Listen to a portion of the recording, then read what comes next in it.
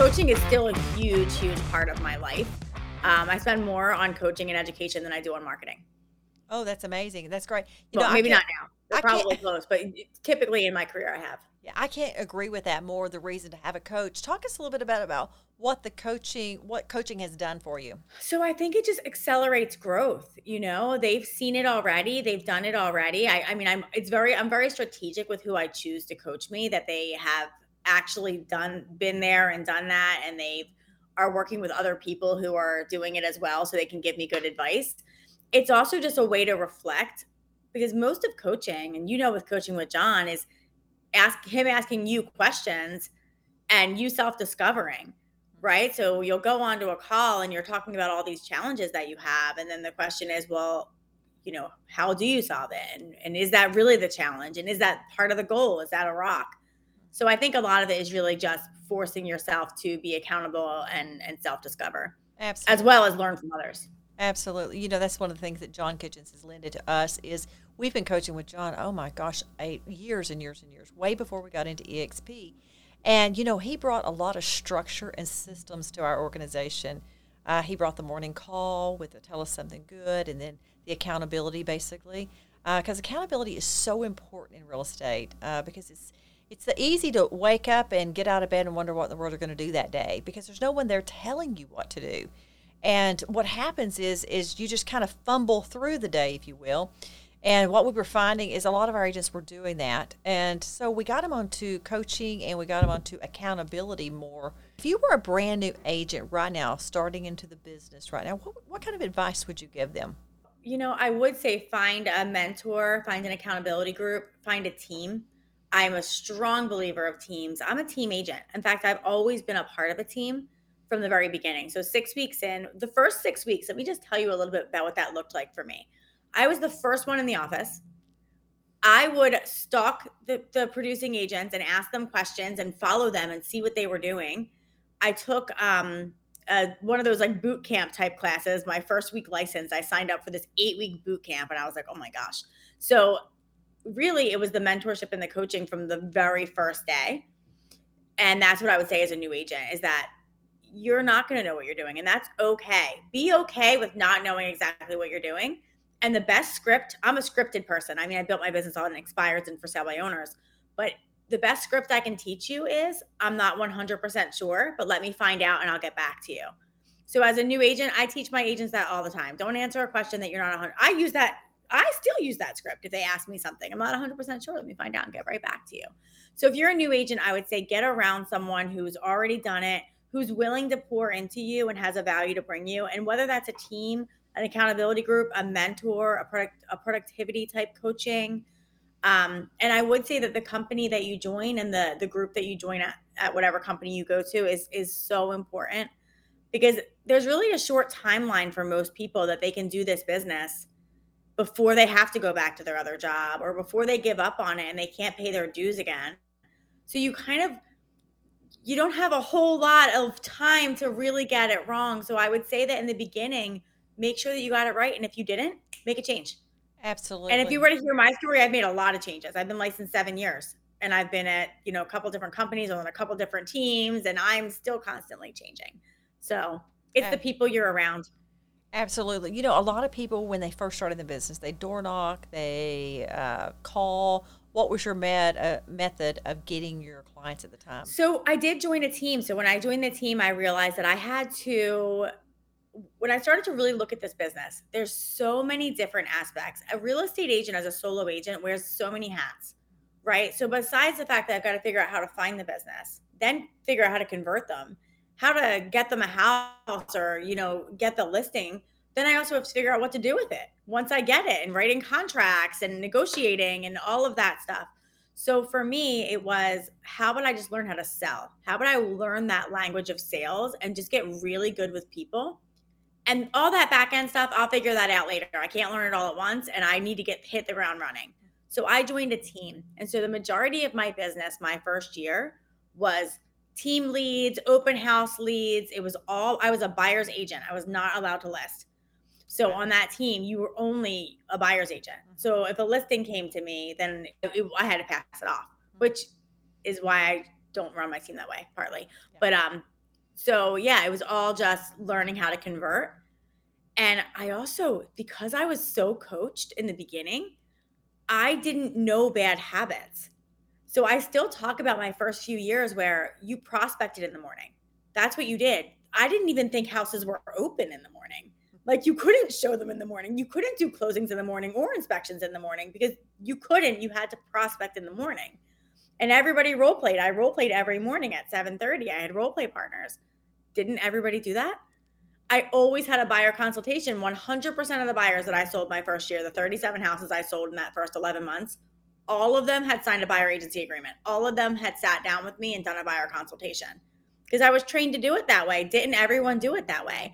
I didn't find out till later that everybody didn't do it that way. That's right. Like, I learned that later. So I think that I was really blessed in the fact that I was so just ignorant to the bad habits that people had. So I got to ask you that question. You said you had buyer's rep signs on everything, the 37 deals you did. So if somebody didn't sign a buyer's rep with you, what'd you do? I mean, did you show many houses? Did you wait till later to get it No, signed? I didn't because they had to hire me. Yeah, good for And you. they always signed it. The only time they didn't sign it was when we weren't a match. And if we weren't a match, I was okay with that.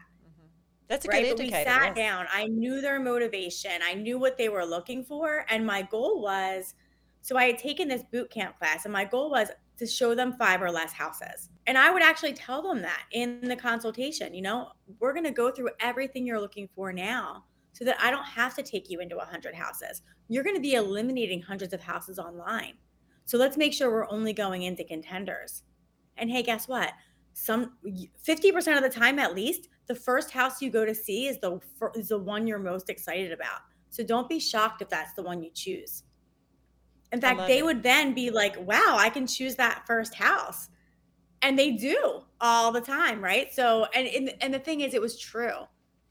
That was the one they were the most excited about. But how many times do you hear people think like, oh, I got to think about it. I can't just make this rash decision. It wasn't rash because we were sitting down together to go through everything. And then when I took them out, we were really only going into contenders. And I was also getting their permission in advance that if the house didn't check the boxes, that I was going to question that. Right? So if you're telling me right now that you must have 4 bedrooms, just know that if you send me a house with 3, I'm going to ask you because I don't want to see you settle. I don't want to see you make a choice that isn't the right fit for you. Oh, and guess what? I don't want to take you to a house you're not going to buy either. I just left that part out. That's true. Right? Because a lot of us, we have had to feel like we have to just put them in the car, run them around as fast as we can. And you hear of these agents that show 30, 40, 50 houses, and then they go to the next county over and buy with another agent.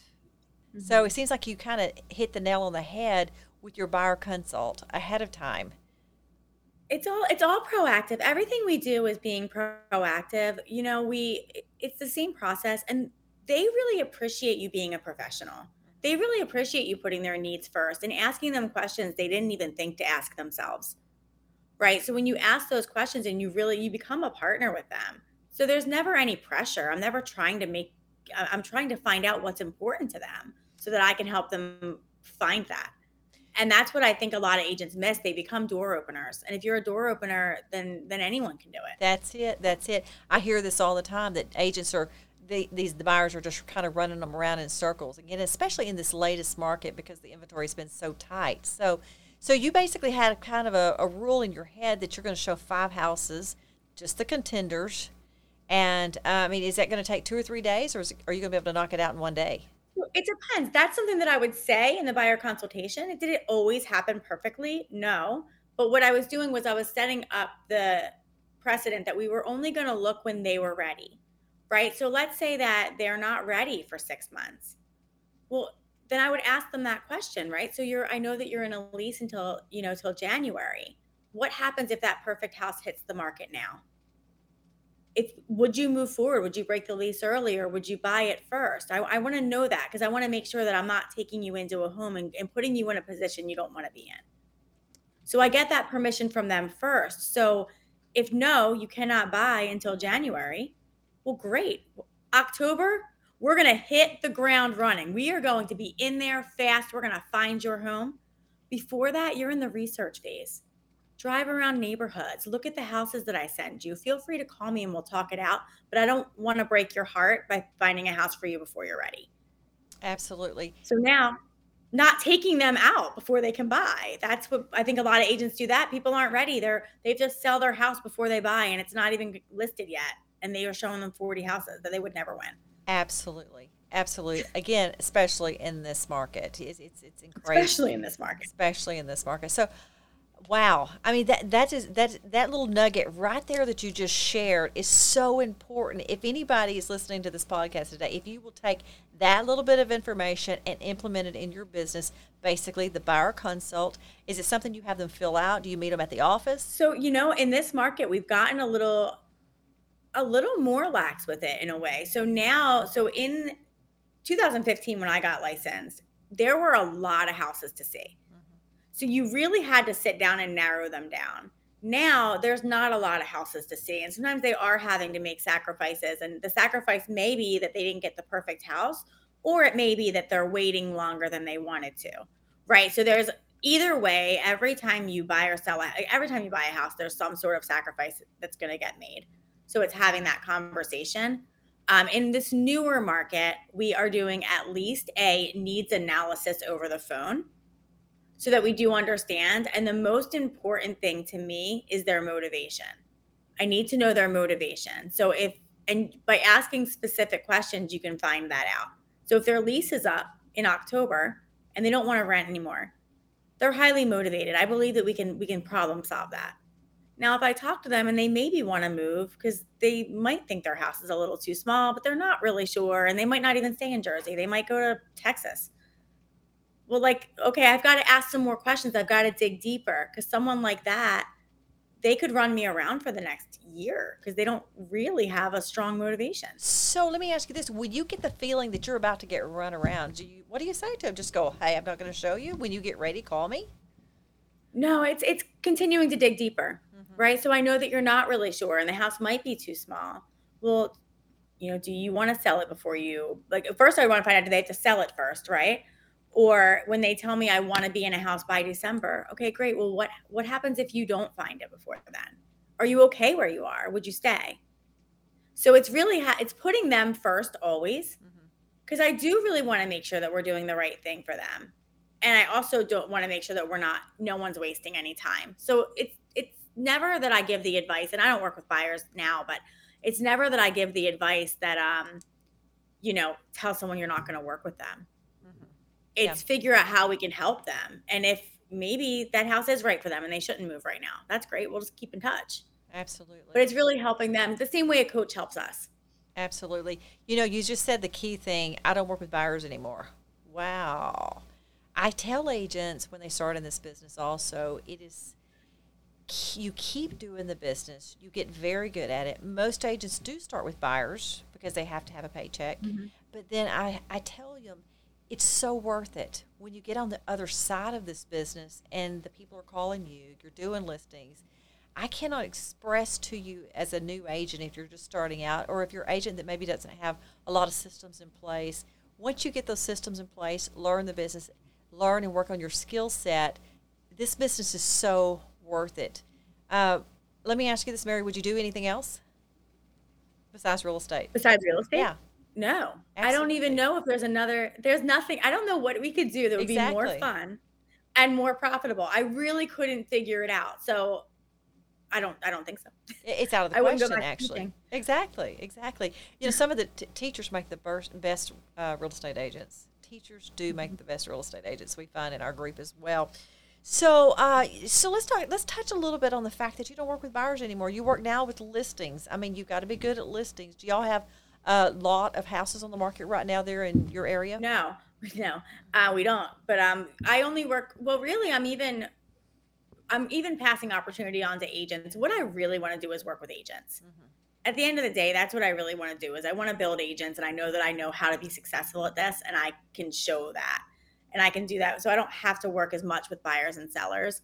I haven't worked with buyers in years, actually.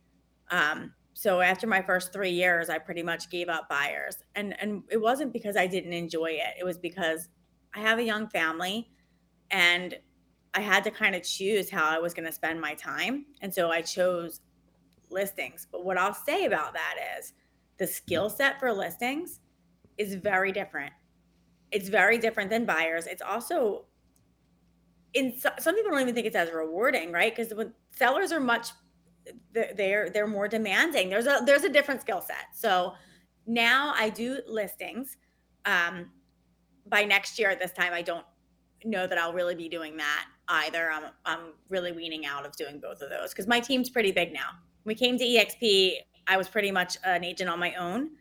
And now I think we just hired our 15th agent to the team, and we have like a support staff. And so I'm not on my own anymore. And I have agents I really trust that I could pass opportunity to, and I would love to help them grow. Absolutely, absolutely. That's what this is all about, is when you can help other agents grow your business.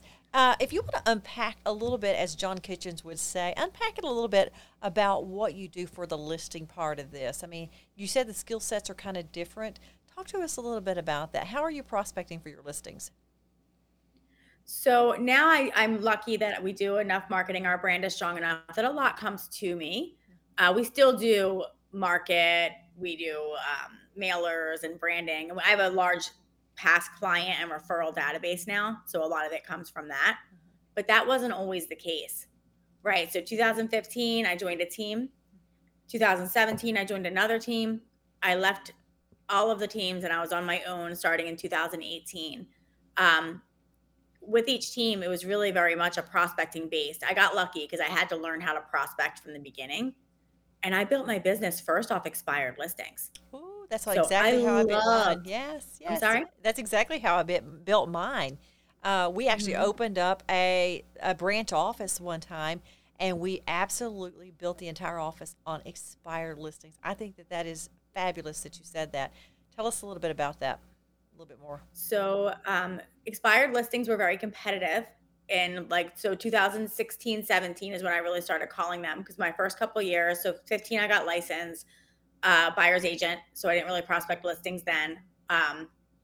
Probably towards the end of 2016 was when the team structure had changed and I was now allowed to list.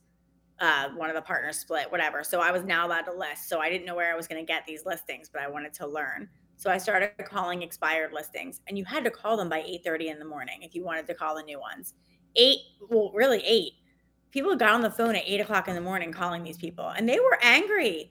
They didn't want to hear from you at 8 o'clock in the morning, and they just had their house on the market for 6 months and they didn't sell it, and no one showed it. And now it's 8 a.m. on the first day of failure, and we're all calling them trying to get their listing, right? So that's really, I had to get myself to understand them. And I think that's what I got so good at, was that I was like, you know what? Of course they're angry. Like, they had plans. They were going to sell it. Someone made them promises that they didn't follow through with. And that was a coworker. That was really someone just like me, made them all these promises, and they don't trust me now. And now I have to build that trust back and show them how we can do things differently. So I just called them with an understanding mind, asked questions. I was very scripted. I did learn all the scripts and everything, but it really was about the person on the other end. So did you write your own scripts, or did you use somebody's coaching scripts and make them? I used the Mike Ferry scripts. Yeah, Mike Ferry is something, so Mike and Tom Ferry both, yeah. Mike and Tom Ferry, that's pretty much the same thing. It's a list of questions. The real skill set is knowing the questions to ask and listening to the answers that are given. So that was what it was really about. I understand you're angry. I would be too. Let me just ask you, if you could sell it now, or if you were to sell it now, where would you be moving next? And then they would just start telling you, and you just keep asking them the questions. And they're like, well, my plan to move to Florida, but I'm just going to stay put. Awesome. And if I had a buyer that was willing to give you the price that you were asking right now, would you still sell it? So they would just keep answering those questions. And before they knew it, they were maybe even getting a little excited about the prospect of doing it again. Mm-hmm. So that was really what my goal was. And also, it's all in the follow-up. So maybe they wouldn't give me the appointment then, but if I could just make an impression on them, when I called them again, they would talk to me again. And so I would just follow up with them, and I kept them, I didn't have all these fancy systems that I have now with drips and, market updates and videos that I send now. Back then it was Mojo. And I'd be like, all right, call this guy again in a week. call this guy again in 2 days, call this guy again. And it would just alert me and I would just call him. That was how I built it. And then expireds went away. They were gone. Everything was selling and there was no more expires. And all of the expires were either crazy or there was something totally wrong with the house because everything was selling. So I had to figure something else out. So I went to for sale by owners. Wow. To cut your teeth on for sale by and owners, that's a different one. Tell us about how you that did was a that. different one, right? Because Yeah. now expired listings, they're angry, but they put their house on the market and they hired an agent.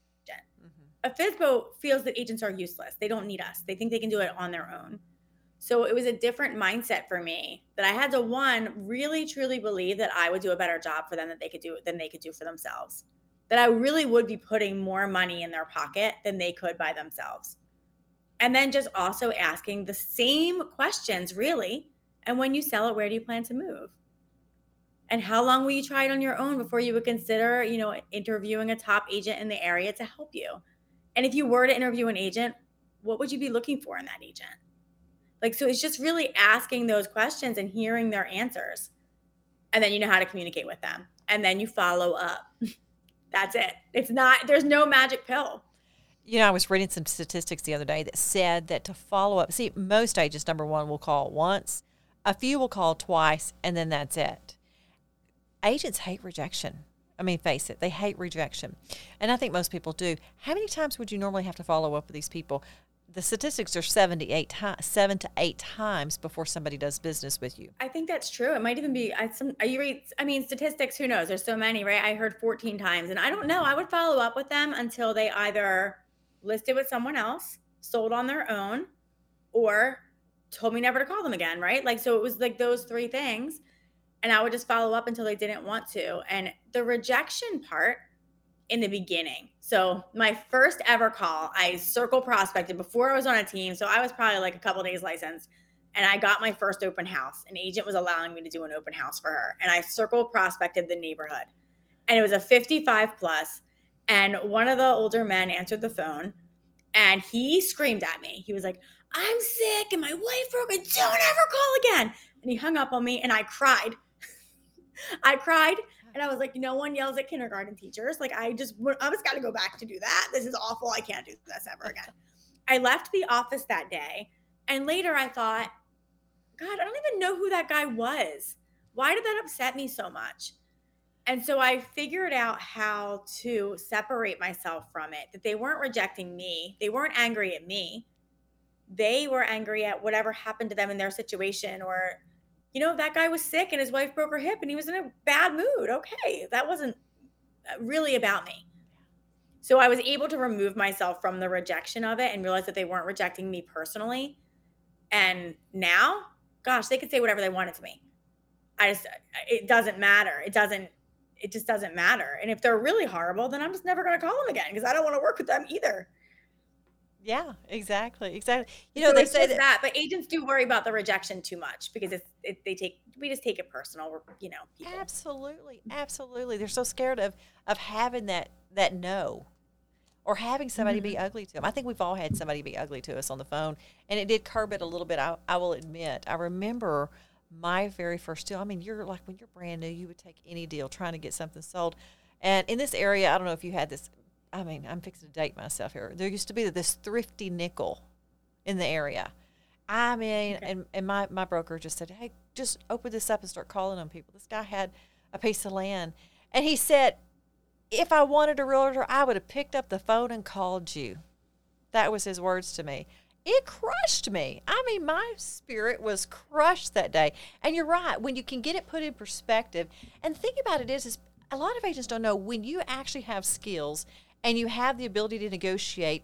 I don't know myself, I kind of feel sorry for them going into the market without somebody that's educated and that knows the market and knows what they're doing, because there's so much money that's left on the table with a for sale by owner. We see it, or there's so much money left on the table with an inexperienced agent too. Exactly. I watch agents all the time not take care of their clients, and that's another message that I have. I understand that you have someone that you would work with, that your cousin has their license, and you have to really be able to show your value proposition. And yes. I just know in negotiating now with our own sales, I think all the time, gosh, I'm glad that I'm I'm on the listing side. Like if I were on the buyer side, this definitely wouldn't have gone this way. Exactly. You Exactly. know, but Mhm. I out negotiate them always Yeah. Exactly. Exactly. and do it with a smile, and they still like me in the end. That's true. That's true. That's Right. awesome. That's great. That's great. I want to talk to you a little bit. I mean, I'm switching gears a little bit. When I met you, I forgot what, it was last year at Kitchen Table. The Mhm. market was smoking hot, and it's still hot in our area. I'm not sure how it is in your area, but that's what I want to talk to you a little bit about. You guys were having open houses or having your first house come on the market, and there were people wrapped around the block to see it. Tell us a little bit Mhm. now, kind of what your market looks like. Still really strong. Mm-hmm. It is, but there's not as much room for error. You have to price it right. And buyers are tired, right? Back then, it sounds like so long ago and it wasn't. Last year, the interest rates were so low that you could even talk to the buyers that the interest rates are low. I know you're in a multiple offer, but you want to take advantage of the rates. Well, that's gone now because there's no rates to take advantage of. And also, sellers weren't as conditioned that this was a hot market and that everything was going to have 10, 15, 40 offers and they were going to sell it way over asking and they weren't even going to sweep their floor, right? That was like their conditioning. And so now we have to talk to them about the fact that that was a dream and it is over. And so we still have a really hot market. We still have very low inventory. We still have more buyers than we do sellers. But if you don't price it right and you don't stage it properly and make sure that it's presented in the best light, you will lose money and possibly not sell it. And we will be having a price reduction conversation. And that wasn't the case last year. So it's still, I mean, our houses are still selling in a weekend. Yes. Nothing sits, but we also know how to have the conversation up front to show them the data to help educate our sellers to do the right thing the first time. And then we sell it. Absolutely, So, absolutely. And I agree with you. but I it's think not. it's about having that conversation, being upfront and showing the data. Data doesn't lie. The data, the numbers, they don't lie. And I know that a lot of people have gotten a lot of over list price. Are you still finding that your offers are going over list price? So yeah, so they will still go over list price, but not like they were. Mm-hmm. So now that's even the conversation as well, where yes, I realized that your neighbor 6 months ago got $100,000 over asking. Well, now we can price your house $75,000 higher than they did back then, and maybe we'll get it 10,000 over, but we're not getting $100,000 over. Like they priced it at 500, they got 600. Great, Mm-hmm. your house is similar. We can maybe price it at 575 or 600, Mm-hmm. but expect to get around there. Maybe you're Absolutely. getting a little bit higher. So that's kind of the conversation where no, I mean, we did just sell one last week, 100,000 over. So it's Oh, still happening. yeah. It is definitely still happening. It's not happening always. And we're not getting the lines at the open houses like we were. We still have very steady, busy open houses, but they're not wrapping around the block. And the other thing I'm noticing is buyers aren't removing every single contingency like they were. Mm-hmm. Right? They're not accepting it completely as is and covering the entire appraisal and taking care of the certificate of occupancy and just begging for the house. Buyers have a little more leverage now, Absolutely. which is great for my agents because they can win. Are you actually seeing more property on the market right now than you did last year? The inventory is higher. It's still Okay. low, but yes, there's actually actives. Last year, when I sat down with a seller, there was never any active comparables to talk about. Mm. Right. If anything, there was like a coming soon, or there was one that was already sitting in multiple offers, but there wasn't like, it was very rare that I'd be like, oh, these 4 houses just like yours are on the market. And a buyer who looks at your house will also look at these. It was like, well, there's nothing on the market. So you're going to be by yourself. So let's just figure out a price that would make sense and we'll drive it way up. Now there will be something on the market. There'll be some other things for buyers to look at. And so the inventory, although it's still ultimately low, it's not non-existent like it was last year. Absolutely. Absolutely.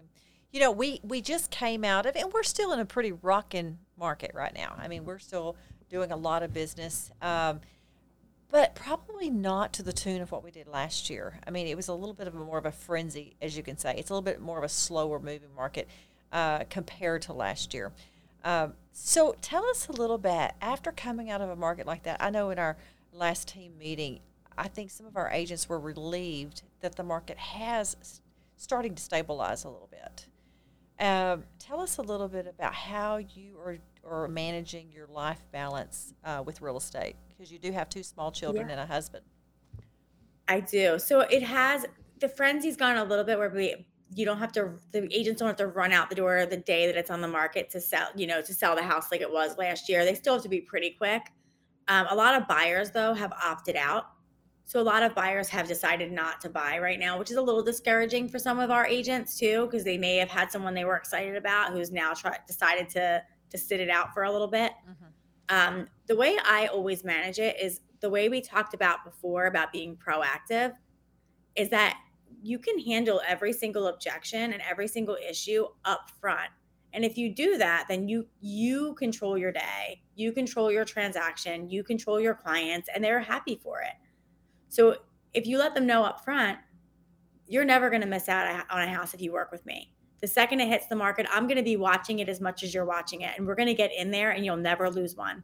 I do want to let you know, though, that I have to shut my phone off after a certain amount of time just so I can be the best agent for you during the day. So I'm likely, unless it's an absolute emergency, which it probably won't be, in real estate, I'm likely not going to get back to you after 8 p.m., but I'm going to get back to you first thing in the morning.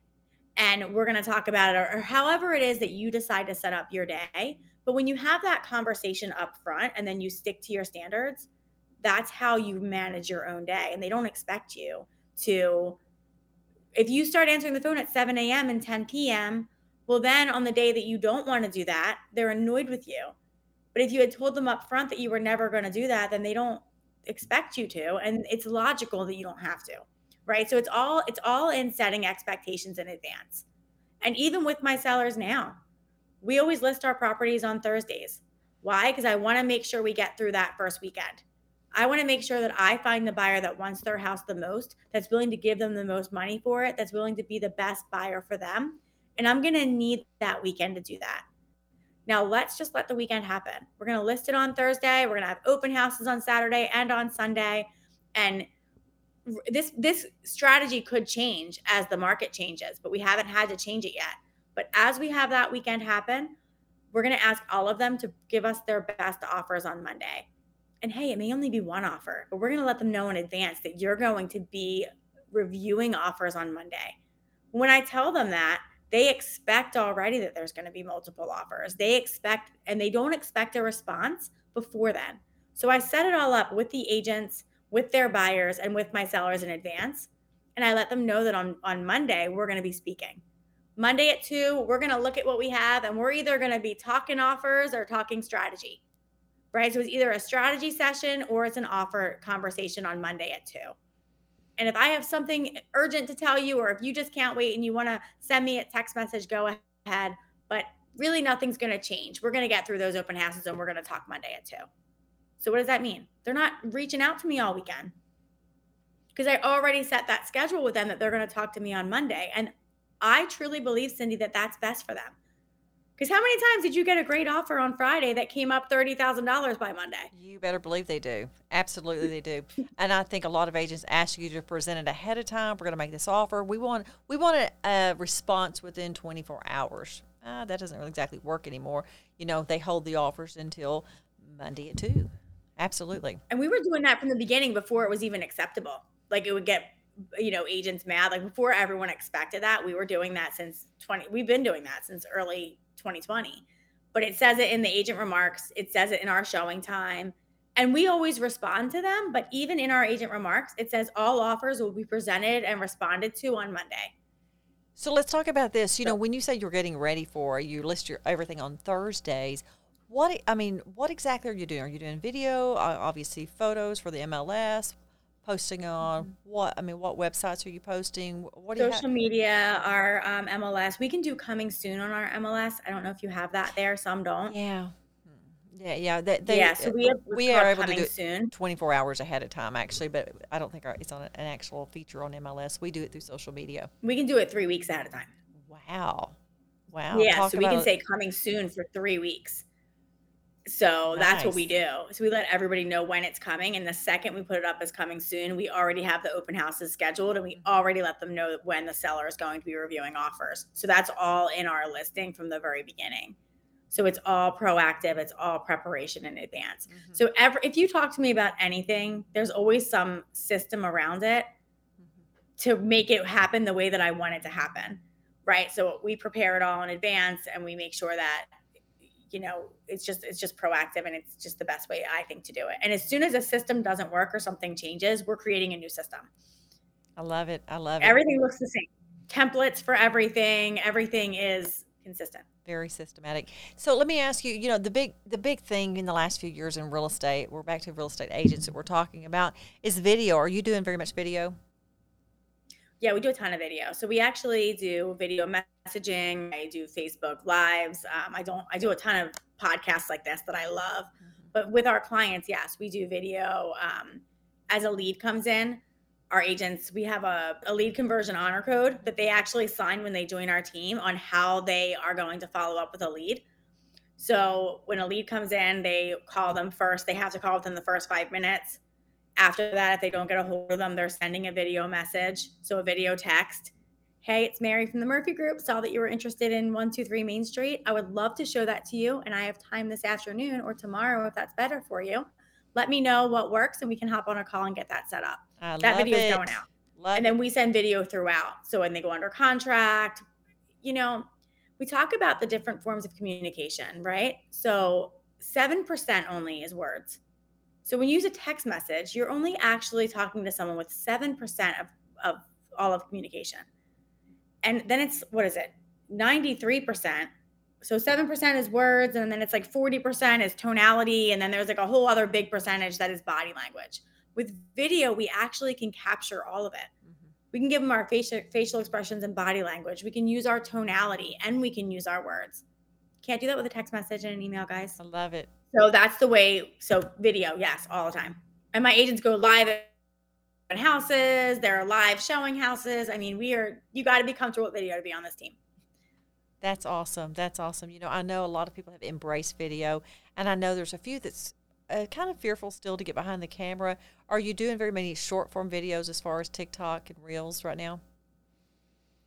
So personally, I'm not, but I have agents that on my team that do it, and they do a great job. I haven't figured out the reels and like Mhm. all the boomerangs. I'm not really tech savvy, so I haven't embraced it or TikTok, but I probably should. Yeah. Yeah. How about community video? Are you doing much community? So no, and I see that you do it. I know that you do, and I love it, and it's on my list. You know how we all have those Yeah. lists, but yes, I personally don't do enough of that. My agents do a little bit. Very good. Very good. Very good. I cannot tell you how excited I am to have sat down and talked with you today. You have shared so much great information. And you have so much knowledge about the business and growing a team. You've shared some great nuggets today with us. Again, a little bit at the ending here. What little bit of advice would you leave to a new agent today, or one that's trying to kick I'm their business off? a new agent, someone who's in a rut a little bit, or it's really all about people. It's all about the people that you're surrounded by, and if the people you're surrounded by are talking doom and gloom about the change in this market and the rise in interest rates or unmotivated buyers, if that's the conversations that you're having, you're in the wrong room, right? You should be in a room where we're talking about positivity, changing strategies, and how we're going to help more people, and what we're doing differently, and what technology we're using, and what we're using. All of those things, that's how you grow.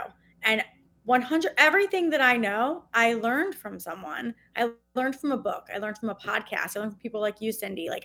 Because I'm strategically in those rooms. So if you're a new agent or you're an agent that's just not feeling fired up or motivated, change your environment.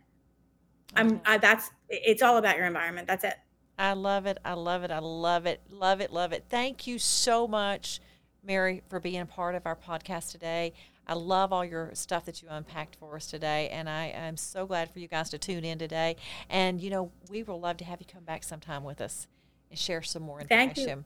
Thank you again. Thanks for having me. It's been fun. Absolutely. Thank you guys for joining us today for our podcast. Have a great day and have a great week.